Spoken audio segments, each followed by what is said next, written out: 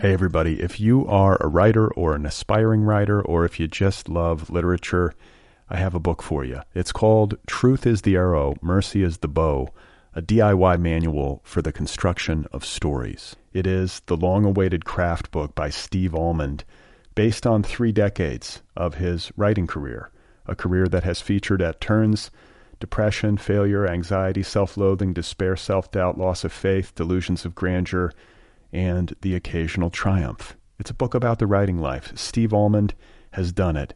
He has embraced it, the full catastrophe, and he has lived to tell about it. The Boston Globe says, quote, "This isn't just a book about writing, it's a book about honesty." And Richard Russo calls it, quote, "one of the best books on writing I've ever read. It's also the funniest by a country mile." Once again, it's called Truth is the Arrow, Mercy is the Bow, a DIY manual for the construction of stories by Steve Almond, available from Zando. Go get your copy right now, wherever you buy books. This is Amy Poehler. My new movie, Disney and Pixar's Inside Out 2, is coming to theaters June 14th, and it's making me feel joy and sadness and anger, definitely some disgust, and I think a little fear. But I'm also feeling these new emotions like anxiety, embarrassment, envy, and ennui. It's what you call the boredom. Okay, that one was weird. It's going to be the feel everything movie of the summer. Disney and Pixar's Inside Out 2. Rated PG. Parental guidance suggested. Only in theaters June 14th. Get tickets now. Hey folks, the Other People podcast is entirely free. Nearly 500 episodes and counting, all of them available to you free of charge. There is an app, the Other People with Brad Listy app. That too is free. Everything is free. What I'm trying to get at is that this is a listener-supported program. If you're a regular listener, you like the show, you get something out of it, throw a couple of bucks in the hat. You can do that at patreon.com/otherpplpod. That's patreon.com/otherpplpod. You can also make a donation via PayPal. There's a PayPal link in the sidebar at the show's official website, otherppl.com. Thank you for your support. Let's get started with the show. You are not alone. You have found other people. You and I have a friend in common. Every stupid thing that a writer could do, I've done. I think it's really beautiful. Geez, what a struggle, you know? It was incredible, you know, it's like your head exploded seeing what was really there. And now here's your host, Brad Listy. Just one person. Hey everybody, how's it going? I'm Brad Listy. This is the Other People podcast. Thank you for tuning in. I'm here in Los Angeles, and I have Jarrett Kobek back on the program. You may remember him from a while back. I don't know how long ago it was. Maybe a year, a little over a year. He was celebrating the publication of his novel, I Hate the Internet, which became a kind of cult sensation. He now has a new novel out called The Future Won't Be Long. It's due out on August 15th from Viking, August 15th, 2017. The Future Won't Be Long. Jarrett Kobek. He and I are going to be in conversation momentarily. It's going to be a short monologue today. Everything's chaotic. My wife has to go out of town. I've got both kids. My mom is here. We're juggling childcare, trying to interview people, do a podcast. Got work shit. Got politics on my mind, as always. Just busy life. I have, as some of you may know, I've been looking at puppies online as a kind of therapy regularly, like to a degree that is potentially embarrassing or would trouble you if you could actually witness it. But I'm fixated on a puppy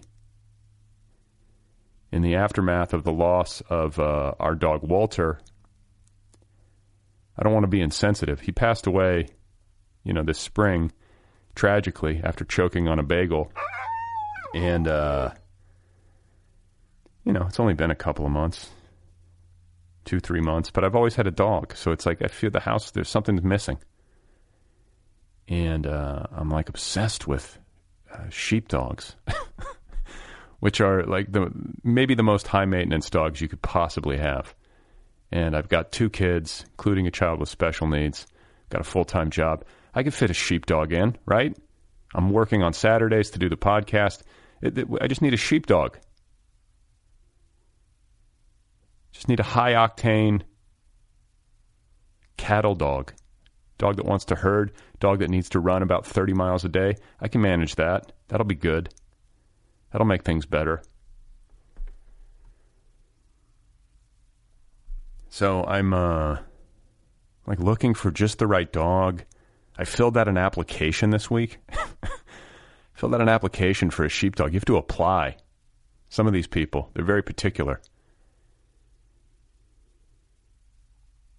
Before you adopt a dog, they want to make sure you're not psycho, that you know what you're getting into. That's what they really want to make sure. They want to make sure you know what you're getting into so you don't dump the dog back at the shelter.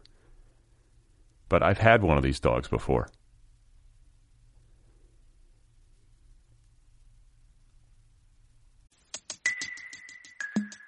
Hey folks, if you are a writer, if you're somebody who's struggling to write, if you're trying to write a book but failing, if you're failing to write a book but wishing you could, if you've written a book but you're not sure if it's any good and you need to make it better, all of the above, you know what I'm talking about?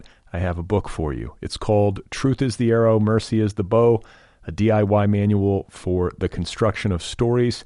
This is the long-awaited craft book by Steve Almond. Steve has been a guest many times on this show.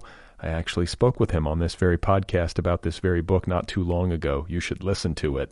Truth is the Arrow, Mercy is the Bow is based on 3 decades of Steve's career, writing, failing, and trying again. Richard Russo calls it one of the best books on writing I've ever read. It's also the funniest by a country mile. This is a book that debunks the well-meaning but misguided myths that can hold us back from writing our deepest and most truthful work. It employs the same radical empathy that Steve displayed as co-host with Cheryl Strayed on the Dear Sugars podcast, and it will help you generate new work. Once again, it's called Truth is the Arrow, Mercy is the Bow, a DIY manual for the construction of stories by Steve Almond. Available from Zando.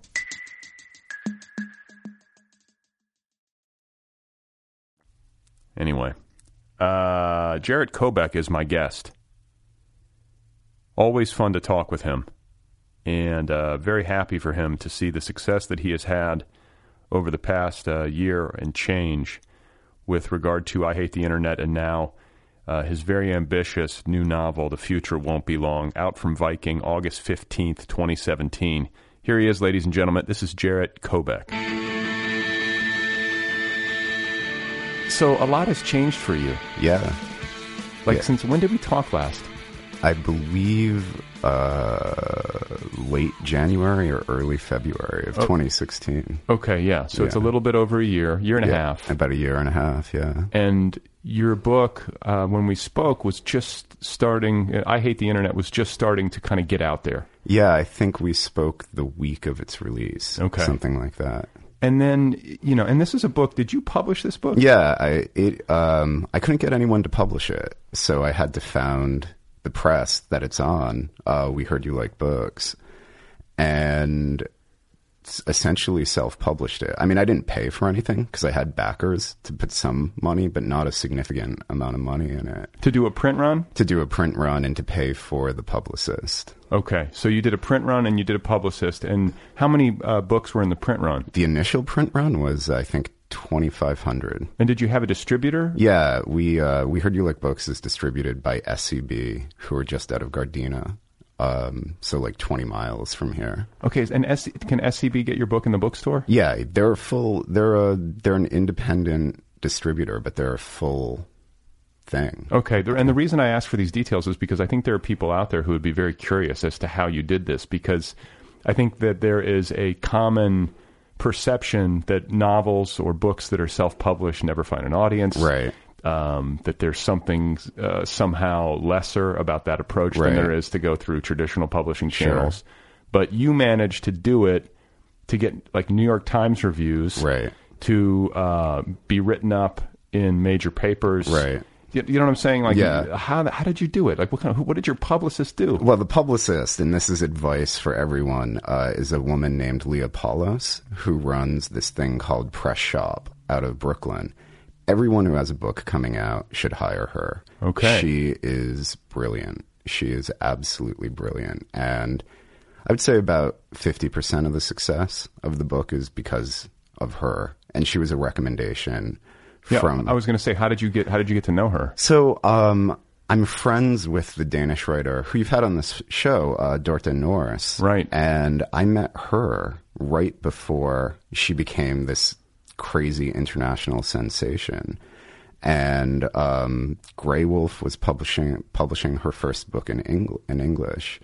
And, I was sort of around when that was happening. I went to New York and hung out with her, both because she's a really good friend, and also because I was like, I should learn from this. I should see what this is. And what became very clear very quickly is that Grey Wolf had a publicist who was amazing. I think her name is Erin Kotke. Yeah, I know Erin. Oh, yeah. I mean, I know her. Yeah, and she just did this astonishing job on Dorthe's book. And so then when it became clear that I had to do We Heard You Like Books, and I had to publish this stupid thing myself, it was like, well, I have to get a publicist. So I asked Dorthe to ask Erin for a recommendation, and she recommended Leah, and it was the best recommendation that anyone has ever given me for anything. Okay, so when you say that Erin Kotke at Grey Wolf did a great job, and that Leah Paulos did an outstanding job for you on I Hate the Internet. Right. What does that look like? What does an outstanding job as a publicist for an author mean? So the thing that no one likes to talk about, but which is the truth, is that publishing is pay to play. You cannot get, barring some freak accident like 50 Shades of Grey or some other book that just develops its accidental ground support, no one's going to pay attention to your book if you just self-publish, or even if it's on a major press and you don't have support from the people at the press, if an editor has left or if there's some loss of enthusiasm, maybe because of your behavior in the publishing process. It is very, very difficult to get anyone to pay attention. So what a publicist does is harass people for you. It's like a professional harassment. And I mean, they're not jerks about it. That would be a bad publicist. Right. A good publicist, I think, is sweet and knows how to suggest these things to people. So with the New York Times thing, that was, as far as I can tell, really Leah. She had somehow gotten the book to Grail Marcus, who, and this is all me assuming this is what happened, but I think it really is. She had gotten the book to Grail Marcus, who liked it and who ran it in his real life top 10. Now, the person who reviewed the book for the New York Times is Dwight Garner, who's a really bright guy and who is really interested in Grail Marcus. And I think that's how it got on his radar. I see. And so then he asked for a review copy, and of course Leah was able to get everything that they needed. So does she have relationships with Grail Marcus and with Dwight Garner? Does she know these people personally? I don't know. I don't want to speak for her when I don't know. Somehow she got the book to Grail Marcus. Right. And he read it and he liked it. And then that is really sort of what set everything into motion, because prior to that she had done a really good job too, but it had been the kind of attention that a well-published independent book would get. Once Grail Marcus reviewed it, then it went into something quite different and sort of began this process of dismantling my life and also rebuilding it and dismantling what my career expectations had been versus what they sort of have become. And so, I mean, mostly I think publicists just reach out and make people aware that the book is there. And I mean, we live in a world where everything is horrible in terms of the endless amount of new content coming at people. It's too much. It's too much. It's too much for people to keep up with, particularly the people who are doing reviews or who are in those positions, because they're getting 100 emails a day. So, a good publicist, I think, is a necessity. Able to cut through the noise. Yeah. And, it's interesting because you approach this like a business person. You got backers. It's like a startup almost. It's horrifyingly close. Yeah, it's horrifyingly close to a startup, especially for a book called I Hate the Internet.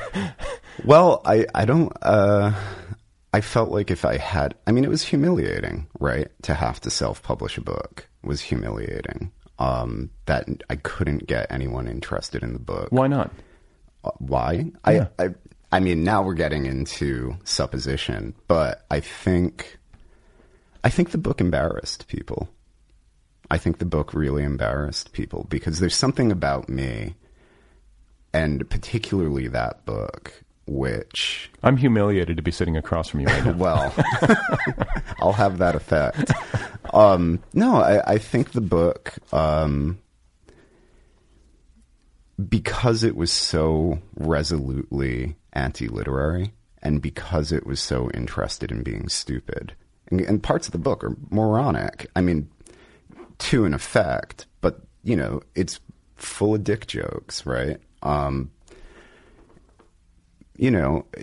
don't, and I think also maybe because of the internet that when you're dealing with people in publishing, they're still all really freaked out by the internet, and it's still not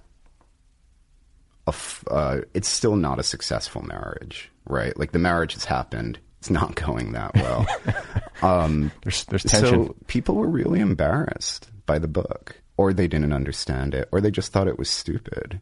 And so, I had a moment where because I had the feeling, almost from the minute I wrote the first page, I had the feeling that if it went out into the world, it would do fine. Okay, I was going to say, because you must have, to go through the process of submission, right, rejection, yes, deciding to self-publish. Yeah. You have a lot of confidence in your work. I had a lot of confidence in that book. Okay. I have confidence in my work, but that one in particular, it just seemed to me like, how is this not a no-brainer, right? Everyone hates the internet. I was going to say, this is, to me, it's a brilliant book, just beginning with the title. Yeah. You could like I've said many times, you could have printed a blank book. Right. I think we talked about that last time. And you would sell not as many copies as it's ended up selling. You could sell a couple of thousand. Blank book that just says, I hate the internet. People would just want to pose with it on Instagram. Put it on their coffee table. Exactly. So when you talk about backers, just to make sure I get all the mechanics of Sure. this successful self-publishing venture down, you hired a very good publicist. Yes. You networked well, just to use business parlance. No, I would say I networked with two people. But you did well. Dorte Noors and Aaron Kotke. But see, Aaron I never even spoke to because Right. Dorte sent her the email. The only two people that I actually, before this began, that I actually knew in public, or writers anyway, that I knew were Dorte and Jonathan Lethem, who I only really knew because I met him in a bathroom at a Philip K. Dick convention. I've heard that story so many times. Yeah. About people and Jonathan Lethem. Yeah. He just hangs out in the bathroom. Well, I'm just kidding. But you did, whether or not you knew what Right. you were doing, it was a fortuitous thing. yeah. You could have landed in worse hands than Dorte Noors and Aaron Kotke. You Yeah, found your yeah. way to a good publicist. But you also had to cover the cost of a publicist, which, if you're paying a good publicist on a monthly retainer, it's not cheap, right? It's not cheap. I don't want to speak to the dollar amounts because that's Leah's business. Of course. But yeah, it's expensive. Yeah. It was more expensive than printing the book. And so how did you get backers? What did that look like? So I have friends, because I have a tech background, sort of. And one of the things that has happened with people that I've known for a really long time is they have ended up with a lot of money. And no, angel invest. And they, so it's two guys. One is this guy, Josh Mast, who lives in Virginia, and another is this guy, Brandon Crichton, who now is, at the time I think was in Boston, now I think is in Orange County, somewhere south of here. And I just asked them, and Brandon put up some money. Josh put up the lion's share of it. And I think the interest for him, other than a potential tax write-off, the interest for him was seeing what would happen, because he had the same, as soon as I told him the title, he was like, well, that'll work. Right. And so he gave most of the money, and it's really not that complicated to do if you want to do it right, which is you have to form a business entity, which you can get LegalZoom to do for you. So it's not that hard. Or that expensive. Yeah, I think it was like $200. Right. And then whatever the fees are for setting up a business in California. What, like an LLC or? Yeah, an LLC. Okay. It's just an LLC. Because you said it was a tax write-off for him. Like if he's supporting an LLC or donate or investing in it, then it's not a charity. Is my point. No, it's not a charity. Okay. But it didn't make money last year. It could have, but it didn't. Right. Because all of the money that came in ended up getting reinvested into other books. And to other things. And so, your books or other books? Other books. That you're publishing on the imprint? That we're publishing on the... Well, so that's the whole thing. Like, when I decided to do this, the idea was to make it look as little like self-publishing as possible. Now, the minute the New York Times review hit, I've just been completely open about it being self-published. Yeah. Because it's like, take it away now. But prior to that, I mean, there's such a stigma. I don't know if I knew when we talked last time. Yeah, I think I probably lied to you. Did you? Yeah, probably. You son of a bitch. I mean, we kept it such a closely held secret. Right. But so one of the ways by which the press was made to look more legitimate, and I mean, now it is a legitimate press, but to make it look less like one guy, like what it was, which was one guy sitting on a bed with some boxes under the bed. You had to get distribution, and you had to have other books in the pipeline. So I approached people I knew and asked them, do you want to do books? And like the book that came out immediately after I Hate the Internet, which did really well because A, the person who wrote it has a following, and B, I think just the energy around I Hate the Internet attached to it was this book by the artist and writer William E. Jones, who I call the smartest man in California because he kind of is. And he wrote a biography of this guy, Boyd McDonald, who founded the first queer zine. And it's this, it's like a 200-page book. It's a biography of someone that no one else has ever written about. And, the thing about Jones and where he was really helpful, other than doing what I think is a really good book, Jones has won every award you can imagine for an artist. A visual artist. A visual artist. I mean, and I think what really helped, too, is right before the book came out, I think right before I Hate the Internet came out, he won a Warhol writing grant. So it was like that was heavy legitimization. And then I also approached the British writer Ian Sinclair, who is one of my favorite writers, about reissuing his first book. And he was a guy who self-published. He had his own press that he ran out of his house in Hackney in the 70s. And this is a thing he wrote about shooting a documentary with Allen Ginsberg. And Sinclair is interesting because he is something of an eminence in British letters, but he still works with the small press because that's his origin. So there was a point a couple of years ago where he was doing he'd have a hardcover come out on whatever the imprint is from Penguin in the UK that he's on, and then do 4 or 5 small press books in a year, and did that for a couple of years. He had this massive explosion of output. And so he said yes, and that was another person who had won endless awards, and Americans are obsessed with awards. Of course, if you have an award, you've been legitimated. So it made the press look real. It just made the press look real. Smart, yeah, shrewd, yeah. And so and there's a model in California of writers who have their own press where they just publish themselves and their friends. I mean, the obvious one is Ferlinghetti at City Lights. Right. But, you know, like Semiotext, Chris Kraus I was gonna say. is co-editor there. Dave Eggers is a huge example. You know, so it seemed like it was a legitimate model, but the thing that these people have all done is they've published other people, right? Like you can't just do... And had distribution. Which is a key point. Well, with Ferlinghetti, I think it was just like he had a box in a store at the beginning. But he had his own store. Yeah. So he had distribution. So he had distribution. And so like SCB,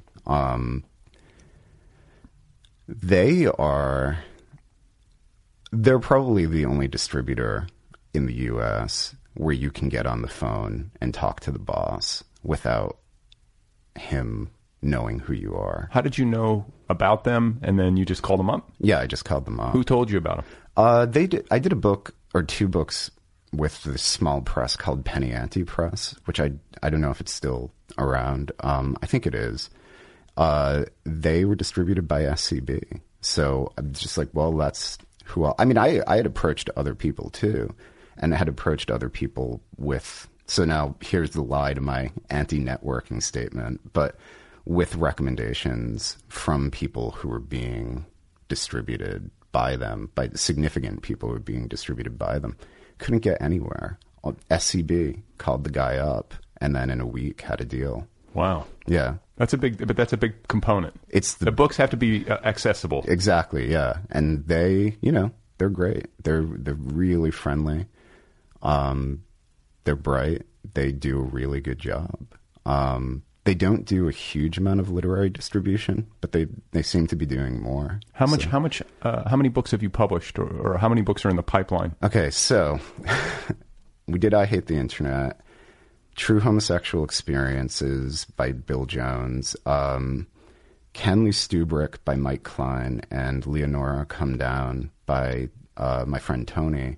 And those books unfortunately got hammered because they came out maybe a month or 2 months before the election. And it turns out that like publishing a book or any book prior to America's most apocalyptical election is a really good way not to sell books. Yeah. I mean, they moved a significant amount of copies, but I think if it had not been in September of 2016, it wouldn't have been. Timing matters. Yeah. You have to have talk about people's attention. Yeah. I mean, it's funny, I just didn't anticipate, and well, no one anticipated it. So they got hammered, and then we did Sinclair's book in November, and then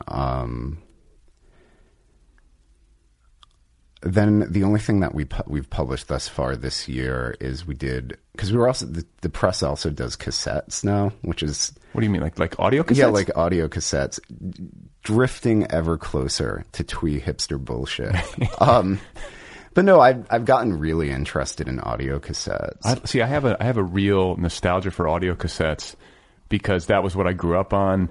That was what I was listening to in my car until like right around the year 2000. Yeah. You know, it's been almost 20 years, but I mean, it doesn't seem that far away from me. And what I loved about them is that you could do anything to them. They were almost indestructible. They're portable, they're cheap, they're indestructible, and they're easier to do than vinyl. Yeah. And so we did a cassette with this British writer, Ifgenia Ball, who's brilliant. And then Fiona's book is coming out. Fiona Helmsley's Girls Gone Old from your last podcast. Yeah, right. You're dominating the show right now. And, you know, Fiona's like, she's amazingly interesting because she is a really brilliant writer that for some reason just has been a little overlooked. She's like my favorite American writer. So it's this amazing privilege to be able to publish her and to do it in this way. Why is she your favorite? She's brilliant, man. She's the best. Every essay that she does is, you know, she covers someone asked me, because I did this thing at USC a couple of days ago, and someone asked me what a good book was. And I was like, thanks for that question. Yeah. But I think thinking about it later, it's like Fiona's a really interesting example of that, because the stuff that she's writing about is some of it's really previously examined cultural things, like who hasn't written about the East Village, myself included. Right. But she does it from such a crazy perspective and from such a unique insight. She's lived a life. Yeah, she's lived a life. I think like sometimes, especially when it comes to essays or memoir, it's pretty hard to, I struggle with that because I feel like my life is too boring. Do you ever have that sense? Maybe your life is interesting. My, but like, my life is like listening to music and reading books. Like, these people who write, like, I mean, I'm watching and reading, I'm watching on the internet, and learning about people and reading some of these books, and some people live very close to the edge, or have just been through so much horrific shit, or just, fate has befallen them in a certain way that makes it for very compelling reading. Right. Well, and Fiona's an interesting example because she, and I don't want to speak out of turn for her, but it's in the work, and she's open about it. She's had a lot of experiences. She doesn't have a lot of money, and she's a hardcore intellectual. And I think one of the reasons why she's been ignored is because America has developed a massive skepticism about the idea of the working class intellectual. Well, see, I just had Scott McClanahan, and again, I don't want to speak out of turn either. Yeah. I guess he's working class. But just because he's from West Virginia, he has a bit of a twang. I think it can be easy for people, especially, the coastal elites or the academic elites who have like a fixed like preconception of like what an intellectual sounds like, looks like, where they live, etc. And I was talking to a buddy of mine about my conversation with Scott, and I was like, I think Scott might be the most well-read, or Scott's brilliant. One of the most well-read writers I've ever interviewed. Yeah, no, Scott's the real deal. I saw him do a reading a couple of years ago. Oh God, longer than a couple of years ago in San Francisco. One of the best readings I've ever seen in my life. Yeah, I've heard that. Yeah, I've heard. Like, I want to say, great writer. One of the things he was. Didn't he like beat a radio to death or like stomp a radio to pieces at a that kind of thing? Yeah. He was singing at the reading I saw. There you go. It was brilliant. Yeah, but there's a huge skepticism. Big publishing doesn't publish poor people.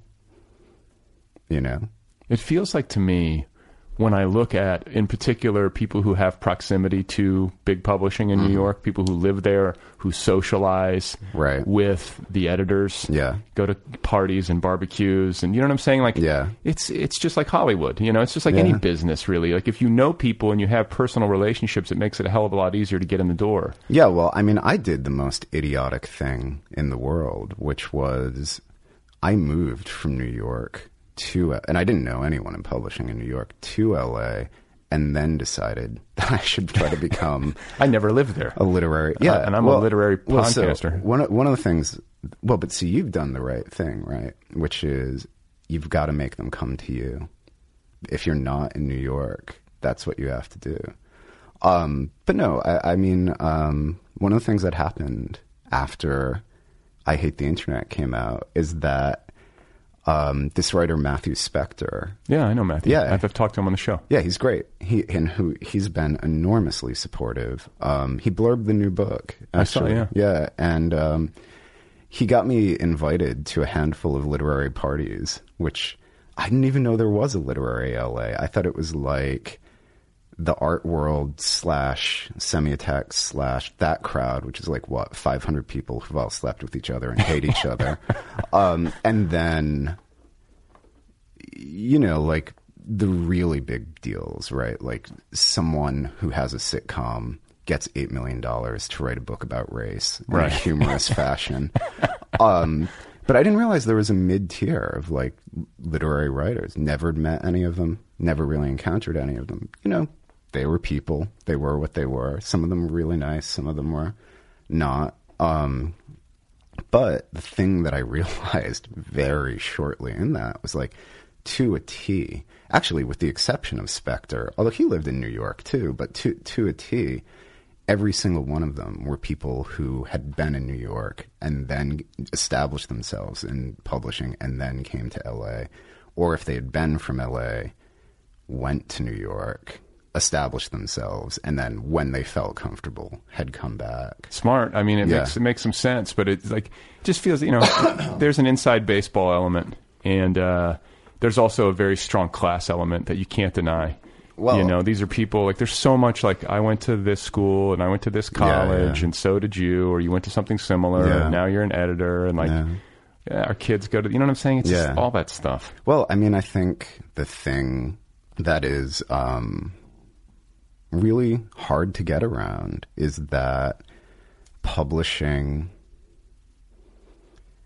is in a city that has been taken over completely by global finance. And those people have a lot of money. Yeah. So rent is really high. I mean, rent's high everywhere, but to live in New York, and if you're entry level at a publishing firm, you're making $30,000. You can't live. It's very rare to find people who can, can do that without it's mathematically impossible. You have to have help. Some people are able to do it somehow, but they're rare. And so, it's not to really insult anyone who's in publishing, but there's just, there's a narrow gate to get through. Right.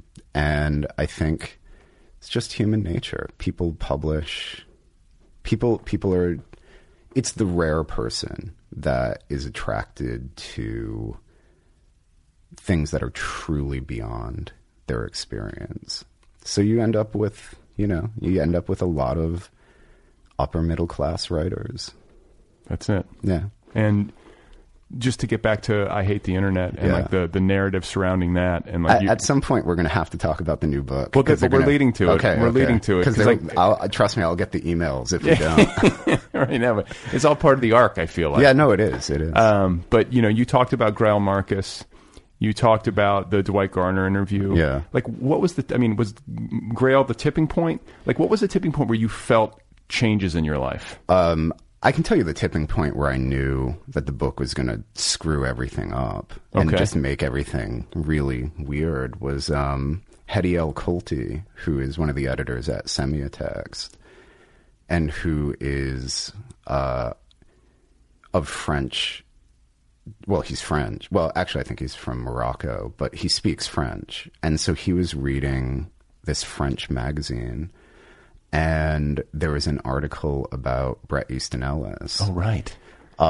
Because I think his complete works had just been reissued in France, and they'd sent a photographer to his apartment, and they shot this photo of him in bed, and it's a hilarious photo because it's Bret Easton Ellis, which is always interesting. He's in bed. There's like pills all over his bed, and he's reading I Hate the Internet. Right.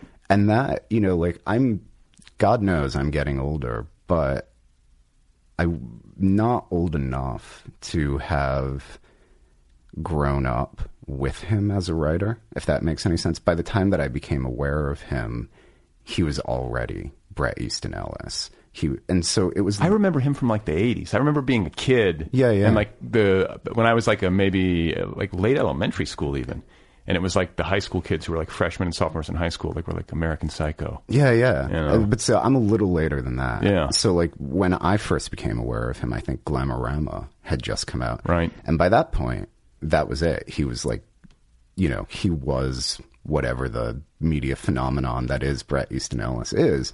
So Hedy sent me a copy of the photo, and it just came into, I think he took a picture of it on his phone. And it came into my email, and it was like, well, now God is reading your book. That's really what it was like. It was like as if someone had snapped a picture of God, because Bret Easton Ellis, media phenomenon, not the person, is just, he's unreal. It's an unreal thing. And it wields influence. And it wields influence. Well, and I mean, put it right up on the website. But yeah, I mean, that was a moment where it was like, okay, this is not going to be what you thought it was. This is going to be something else. And then the New York Times review, which came about a month after that, was when it all just started to go into serious overdrive. And so what does serious overdrive mean? That means foreign rights? Foreign rights. The book that we at some point have to talk about, that got sold. Right after the New York Times review? The book, my agent, who I didn't have, this guy, William Callahan, who's at Inkwell, and who is a long-suffering individual, if not, and is a really good agent. He sent it out that day. He sent the manuscript out. Because you had already written this book. Yeah. Right? I mean, tell the story about it. Sure. Well, I mean, and this is a good segue. So the book is The Future Won't Be Long. It's a book about some of the characters from I Hate the Internet in New York in the 80s and the 90s, set against primarily the backdrop of the much trafficked terrain of the East Village and also the club kid scene. And I wrote this in like 2011 to 2012. And I was like, this is a good book. Couldn't get anyone to take it seriously. Had some, I will say, some agents looked at it and were encouraging in their comments, but being an agent is the weirdest job in the world, because these are people who primarily will read something, say they like it, and then send you an email being like, well, I'm not doing it. It's too hard. And, it's like, if you did that in any other job, you just get fired. If you're like, well, my job's too hard, so I'm not going to do this work. I got to try that. Yeah. It works for them. It's the bedrock of the industry, is someone being like, it's too hard. So, I put it aside, and then maybe a year later, I was thinking about, because, I was in San Francisco, that was a catastrophe, and I was thinking about writing a book about the internet and writing a book about San Francisco. And then I realized that I could reuse primarily Adeline, who's the main character in I Hate the Internet, and who's one of the two protagonists in The Future Won't Be Long. I was like, well, that would be really interesting, because this is someone who in the 80s and the 90s was, for lack of a better word, a cool girl, and like sort of Gen X thing. And wouldn't that be interesting to see this person then get caught up in the hell of the internet? And what would that be like? And, there's something about fictional characters when they exist across multiple books. That's what Bret Easton Ellis does that. Yeah, they get weight. They get a kind of weight that they wouldn't have otherwise. And so I wrote I Hate the Internet, thinking, well, this other book, maybe it'll get published, but probably not, because by the time I Hate the Internet came out, it was like 5 years old. Something, the oldest writing in it was about 5 years old. But when I Hate the Internet started to come out, I was like, well, let me look at this and see if I can revise it. And I made one structural change to the previous manuscript. I made one structural change, which I think helped a lot. And then... and the structural change, was that on the advice of your agent? No, this was before I even had an agent. Okay. So you found the problem. Yeah. Well, it's a huge book. It's like 145,000 words long. And in my madness or my innocence of 2011, 2012, the book takes place across 11 years, 1986 to 1996. And so there were only 11 chapters, one for each year, and each chapter was about 10 to 15,000 words long. That's asking a lot of anyone. So now there's probably like 100 chapters in the book. I just broke it up into incidents. So I Hate the Internet came out. I got a offer from Serpent's Tail in the UK to do a UK edition of I Hate the Internet. And I realized that I had reached a point where I no longer could do it by myself, because foreign rights contracts, I mean, some of them are really simple, some of them are really long. Right. And it's something I knew nothing about. So, actually, speaking of Matthew Spector, by that point I had met Spector. Here's the networking. Yeah. I had met Spector because Lethem had done a small review of I Hate the Internet, which we then stuck on the back of the book.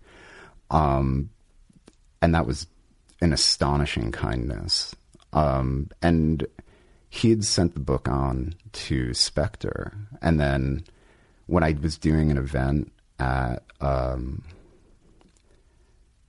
Skylight, I asked Spector if he would do it with me, and he did. And it was a very pleasant event.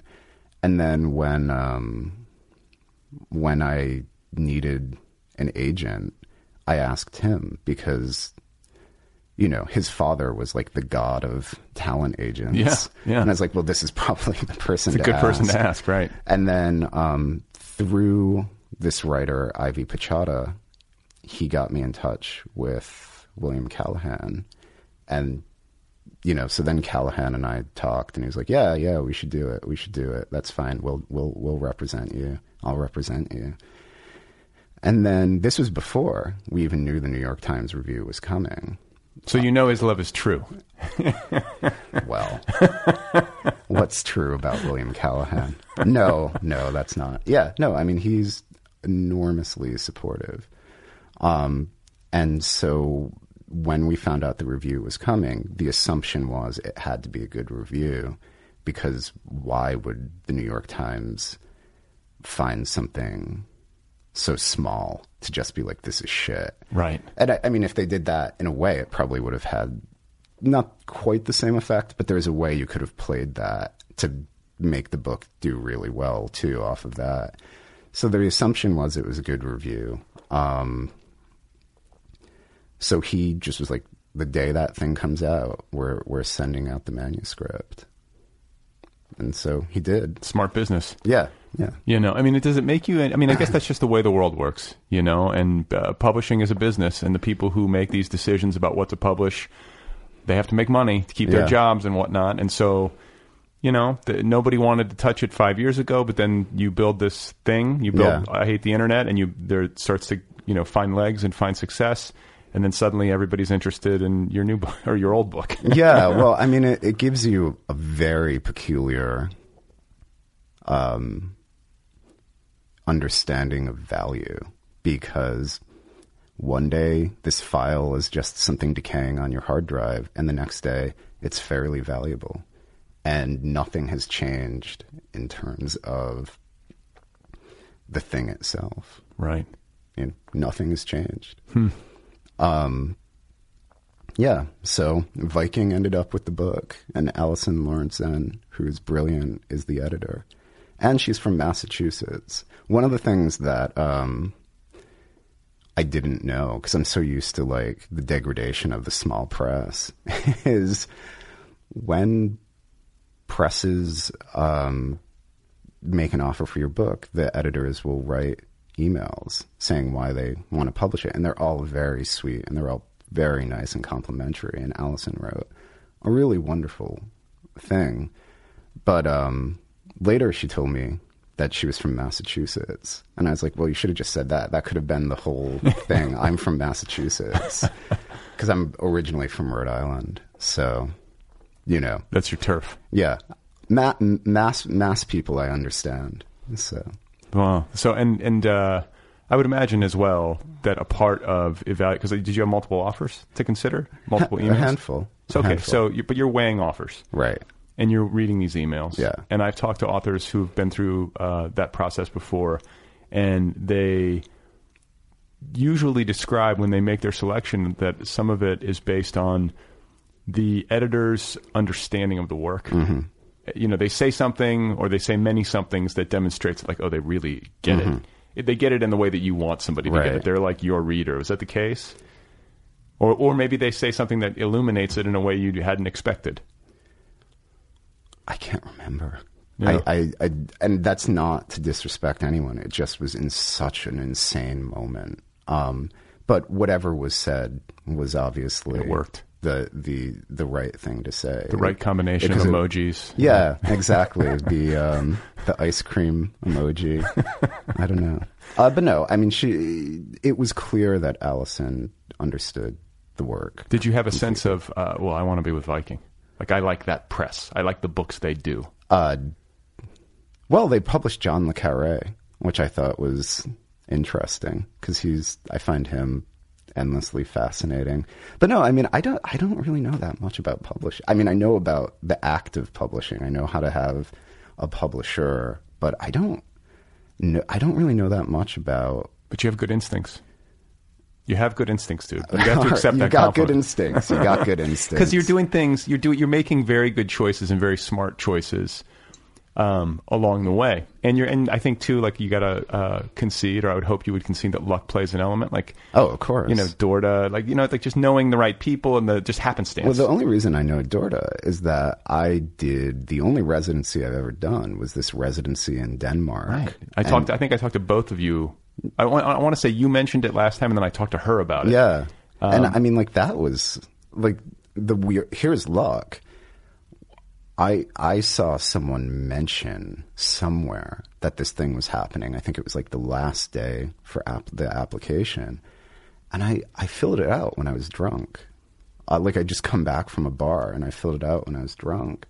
And then forgot that I had sent it in. So when I got the email saying that they had accepted me, I thought it was spam because I had no idea what the hell it was. Who among us has not applied for a residency in a blackout? I mean, come on. I don't know if it was a blackout. It was close, though. So, it ended up being the most consequential decision, really, that I've ever made towards writing. And it was like a complete whim.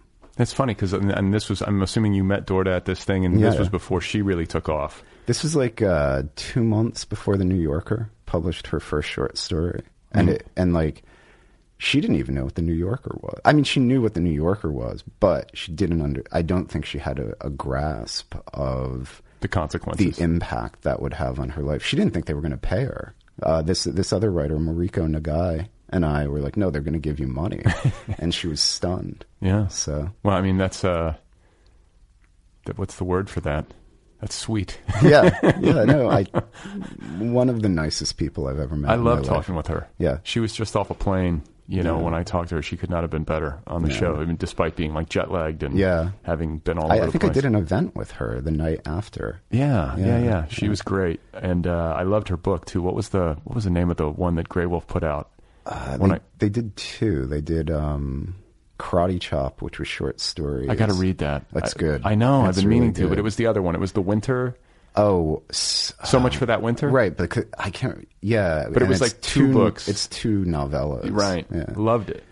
She's fascinating because, generally speaking, I don't think anyone deserves anything. But oh my God, she deserves all the success that she has had. She's one of those people where you're like, okay, this is a really good person. Yeah. Like purely good. Yeah. Or, not purely good, meaning there's no I'm sure darkness. There's some evil in her somewhere. But no, she's brilliant. She's an absolutely brilliant writer and has been kinder to me than probably anyone, That's great. Yeah. And so, we had met, I want to say we met for a drink here in town, I don't know, 6 months ago? Yeah, something like that. And I remember we were kind of talking, I was catching up with you, and we were talking about a lot of what we just discussed. Like, we were catching up on how everything was going with your book, and I think you told me that, Viking had picked up the new one. But you had also been like, my God, like, this has just dismantled my life. Like, it's, like you have, like, it had a big impact. Like, it was a big change for you to deal with. And suddenly you were doing interviews, and there was a lot of more media attention, and then there's all this business stuff to tend to. Has it been stressful? The first 6 months were just like a state of constant anxiety, and then I kind of burned out. Anxiety about what? I think when we talk about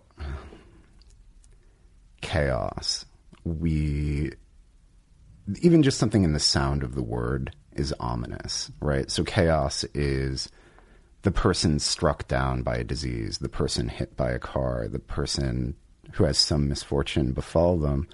But it turns out there can be good chaos too. The thing about it is, if you're having a realistic assessment of it when it's happening, it feels very similar to the bad chaos, because your life, like no one self-publishes a book. Well, no one who's not a psychopath self-publishes a book and thinks, well, a year later it will be translated or be about to be translated into 7 languages, or I'll have to go to Germany and become a spectacle at the Frankfurt Book Fair. And that's a tricky thing. That's a really tricky thing to deal with. How did you so your German publisher wanted you, like which publisher wanted you to go to Frankfurt? Fischer Verlag, who did the German edition, had me come over to Frankfurt, and for about an hour, they transformed their booth into an orgy of I Hate the Internet. Like so they have a huge booth because they're a huge publisher. They took down everyone else's books, and it was just this 1,000 square foot. How do you say I hate the internet in German? I can't do it. Oh, you can't? Okay. I can't. Sounds like a fun thing to do. It must be. It must be. It's like something you want to shout or something. But like they had T-shirts, they had like 3,500 tote bags, they had branded beer. It was something. Wow. It was really weird. Where is that book selling the most? I don't know, because it's still so new in terms of the foreign editions, like they're just rolling out, or like you don't get a royalty statement until the end of the year, right? So I don't really know. I know it, weirdly enough, I know it's done very well in Serbia. There's a Serbian edition, and I went to Serbia and did an event, and that was weird. It was weird because Serbians, I think kind of because Serbia has been a pariah nation, and also because it has that Eastern Bloc influence, they haven't been fully consumed with neoliberal pessimism. And so as a result, they think books can change the world, which who in the West really believes that? We say we believe it, but then I don't know, we pass out in a haze of junk food and Twitter. I was going to say, Twitter is what can change the world, dude, not books. Yeah, well, I've been yelled at about that. So, and then the second thing is, I don't think a lot of American writers go there in a professional capacity. So I thought it was going to be like, well, you'll be talking to 10 people in a room in Belgrade. And it was it was a madness. I ended up on state television twice, did state radio, it was really insane. Wow. Yeah. So it's done well there, but in terms of how many copies it's sold, I don't know how many there, but it was on the bestseller lists when I was there. In Serbia? In Serbia, yeah. I'm huge in Serbia. Yes. No, actually, one of the things that I thought about, which I'm still thinking about, is like maybe the entire model of doing book events is broken, right? The way that you do them in the U.S. is you go to LA, you go to New York, you go to San Francisco, maybe you go to St. Paul, maybe you go to Chicago. But the thing is, every one of those cities, every single night, has at least one other book event. Like, there's nothing about that which is unique. And so just through the familiarity of it, I don't think it has the same impact with people.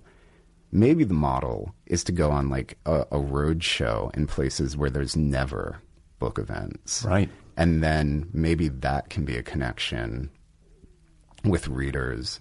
Maybe that can make the events connect with readers in some really profound way. Because and this sounds arrogant, and it's not spoken in arrogance. My impression is that I could now be published in Serbia forever just by virtue of having gone and done that, because so few American writers. Or any, I mean, maybe I'm wrong, but do they get even European writers? Do they get outside? I don't think they get a lot of, I don't know about the European writers. They must get some, they must get more. Sure. But I mean, you know, it still sort of has not the best reputation, justifiably. So I think, you know, I don't know. I think there's a model there. Yeah. You know, of No, like, I mean, this is going to sound, I don't know if this is the right line to draw, but you know who Timothy Ferriss is? Like he's like the priest of Silicon Valley. oh yeah. You know, yeah. he's like all about like self mastery and like, Yeah. you know, 2% body fat Right. and like Yes. remember Yes. everything. And Yes. but he was talking Sounds about like a wonderful life. he was talking about going on, like renting a camper and kind of doing what you were talking about, like driving to towns. But like the thing is that he's got this huge internet following, Right. so he was going to like see where the demand was first, and then be like, I'll come to your town and do a reading. Yeah. But I got to know that 100 people will be there. Right. And so I guess like if we're talking about like a writer like you or any of our listeners or whatever trying to do something along those lines, it's like you would. I'm imagining it that you would almost have to like show up in the town.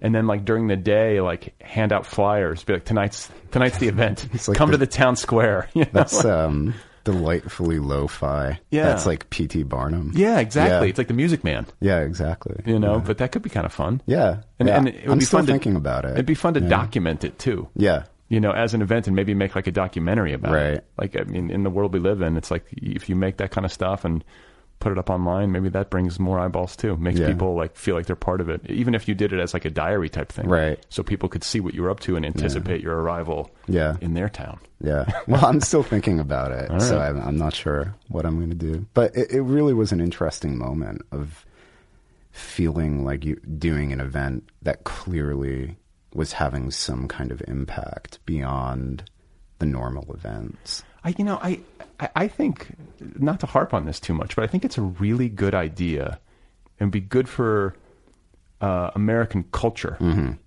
for maybe a group of writers to do a road show. Right. But taking literature to places that don't normally get, and authors to places that don't normally get exposed to it. Yeah. I mean, I think didn't, actually, speaking of Elizabeth Ellen, didn't she and Scott McClanahan and some other writers do that? They did. I mean, they were in the Midwest, like, Yeah. you know, going from, I mean, they did maybe some towns that would fall under the radar, but they were like, you know, it was like Ann Arbor, I want to say, Oh, like yeah. Cincinnati, Indianapolis. Right. But not like small towns. Yeah, not you know? going. Well, in Trump's America, maybe you could get killed Yeah. doing it. And, you know, I do want to talk to you about that because I value your opinion. Oh, it's bleak. I know, but on matters yeah. cultural and political, I feel like you're somebody who pays attention to this stuff. I imagine that the last, 6+ months have been as unnerving for you as they have for me. I mean, Yeah. what is your take today? Like, how are you feeling? Where do you see things going? I think we're doomed, honestly. I think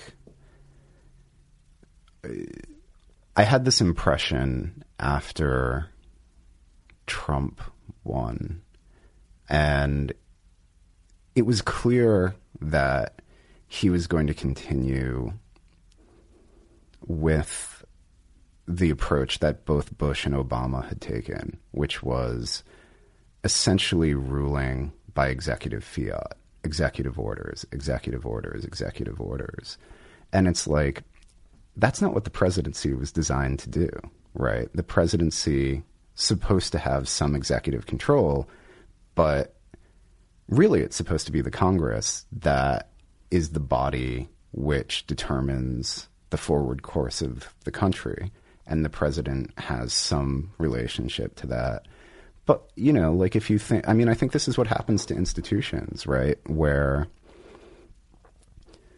as time goes on, they retain the outward appearance of their original intent, but they just drift. And so you have a presidency that's essentially making law. You have a legislative body that can't make law. And you have a Supreme Court that, for a variety of reasons, is way more powerful than it was ever intended to be. That's like the Republic has fallen, right? Like that is not great for anyone. And I still think that's true. I think we're, will these institutions ever go away? No, but Rome had a Senate until its collapse. Didn't do anything, but they were still there. And it's like, we are shifting into a very dark moment of American life. And I don't know if there is a recovery from it. There's a lot of damage being done. Yeah, I mean, well, the thing is, and I don't want to get into it that much because I had a conversation with someone about this and I ended up getting yelled at. And I don't think you're going to yell at me. But it's like the profound fixation on the wrong things relative to Trump coming from people who I think would identify from being on the left, but actually I would say are kind of on the right anyway.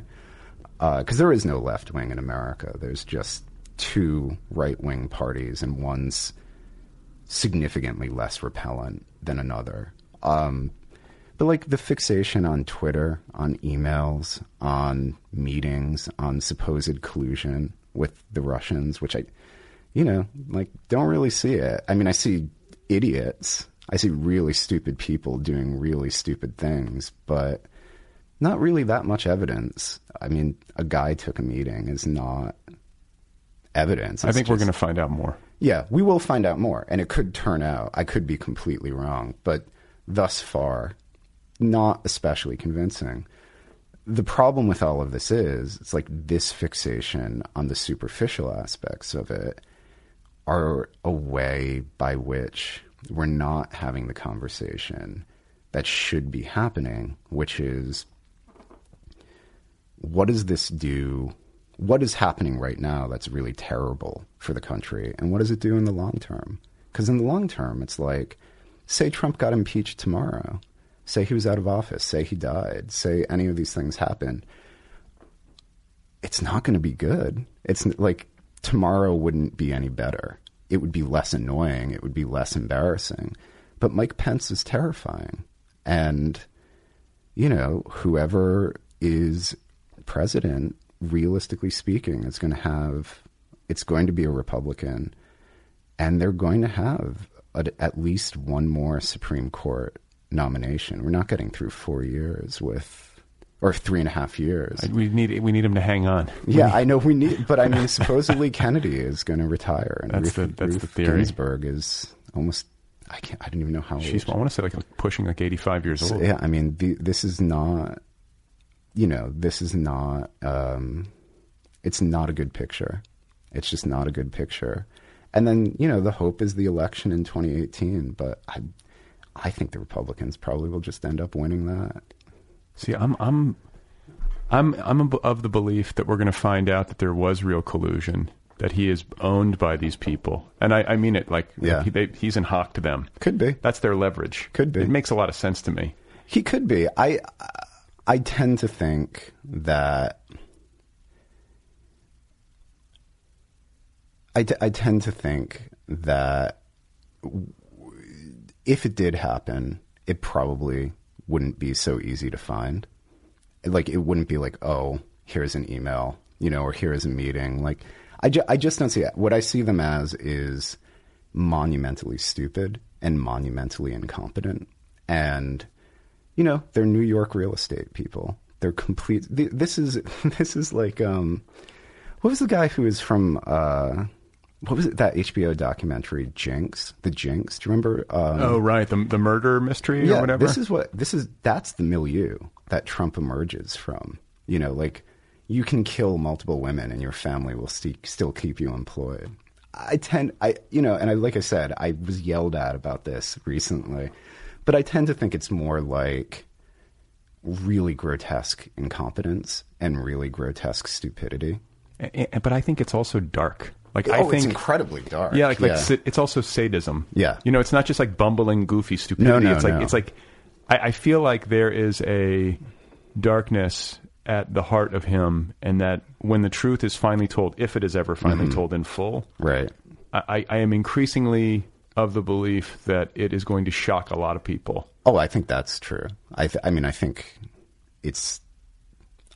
he's really, there's something else there. I don't even know how to describe it, but I agree with that completely. And what if, like, this is the question that goes through my mind, is that what if it is discovered that there was collusion, that there was an attempt to hack the election, to fuck with people's Facebook feeds? I mean, all of this actually has been confirmed. But I mean, I agree. I think that happened. So if there's but if it was orchestrated with the campaign, that means that he didn't really win. He cheated and quote unquote won the election. And so, like, if that is found to be true, how does our system respond to that? That means that everything that came after election day is illegitimate.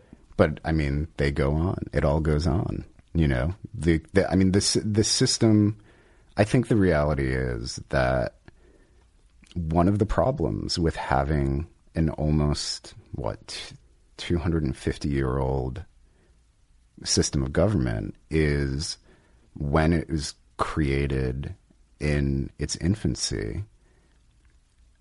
The people creating it cannot imagine the complexity that eventually emerges, and so it's a system that doesn't exactly work right anymore. The polarization you talked about, Congress, there's such entrenched polarization and complete unwillingness to work across the aisle, work with one another. That like you talk about executive fiat, it's the only way to get anything done unless you have unitary power. Right. But even now we're seeing unitary power, and they still can't get anything done. It's it's insane. It's insane. It's completely insane. I think I've started to think that the moment. Well, I think there are two moments that will become really definitive in whenever the history of this, if there's still history being written 50 or 60 years from now. It's probably the Clinton impeachment is going to be seen as the real moment where the country just broke.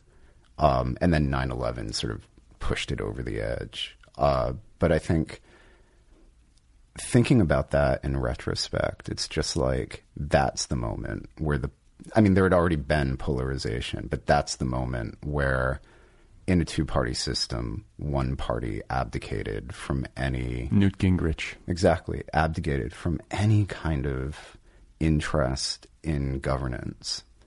And it just became about, the acquisition of money and power. And I mean, it's always been about the acquisition of money and power. I'm not naive, but there's something about that moment where it's like people willing to break the system. Right. And then from there, you can just see it spilling out. Well, and I've talked about this with people on this show probably, but also frequently in conversation where, the dysfunction in our government comes up, which is, for me, it's like daily. Right. But I think back to when Ronald Reagan, who is a far cry, he's a far cry from where we are now. Right. I'd take him in a heartbeat over what we have now, which is, even though I am pretty far away from him politically. But I remember there's the famous quote where it's like, what is it? Government is not the answer. Government is the problem. Mm-hmm. I'm paraphrasing badly. Right. But I think that's exactly it. Yeah, but he's basically demonized government in a campaign speech, and it became a rallying cry for that party. And it became their identity, that government is always bad under any circumstances. Right. And so now we're seeing the fruit of that, 40 years later, where when you have unitary power, you can't govern because government is always bad. So you wind up being shitty at governing. Yeah.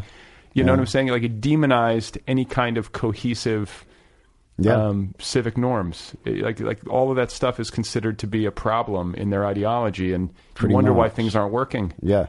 I mean, I agree completely. Well, I'm glad that you could shine a little light of optimism here at the tail end, make everybody feel good about the future. Yeah. Well, I heard it won't be long. Yeah. So. It's a perfect way to end. Jarrett, it's great to see you again. Yeah, thanks. Congratulations on all the success. It's been it's nice to have spoken to you like right as I Hate the Internet was going out, and to now get to talk to you again all these many months later when so much good stuff has happened for your writing career and for your work. Thank you. And, your show was the very first thing that I did for I Hate the Internet, and I think it helped an enormous amount. Actually, I think it really ended up setting the tone for a lot of what would then come after. Well, I'm happy to have done it. Yeah, it was a pleasure. All right, folks, there you go. That is Jarrett Kobek. His new novel is called The Future Won't Be Long, available from Viking as of August 15th, 2017. You can also read I Hate the Internet, out from We Heard You Like Books. Jarrett doesn't have much of an internet presence, though I guess, he's got a Facebook page. He's on Twitter, but he hasn't tweeted since 2010. And you can get to him, weheardyoulikeBooks.com. There's a website there. You can track some stuff down. There's also a Twitter feed.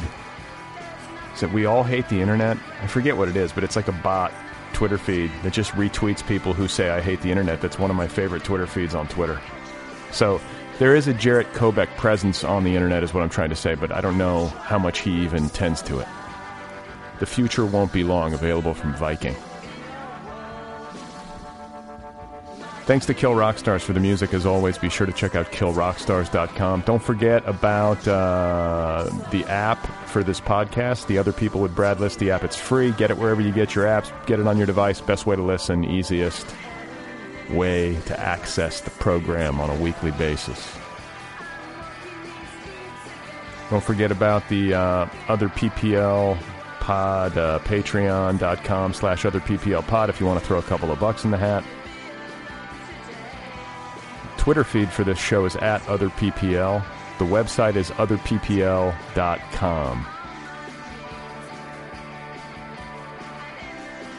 Always fun talking to Jarrett Kobek.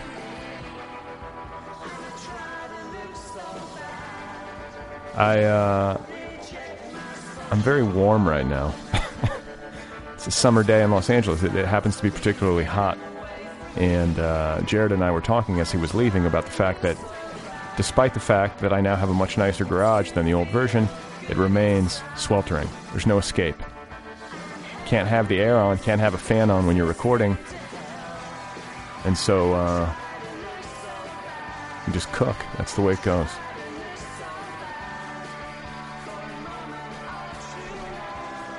So I'm now I'm managing both my kids. My mom's helping me out.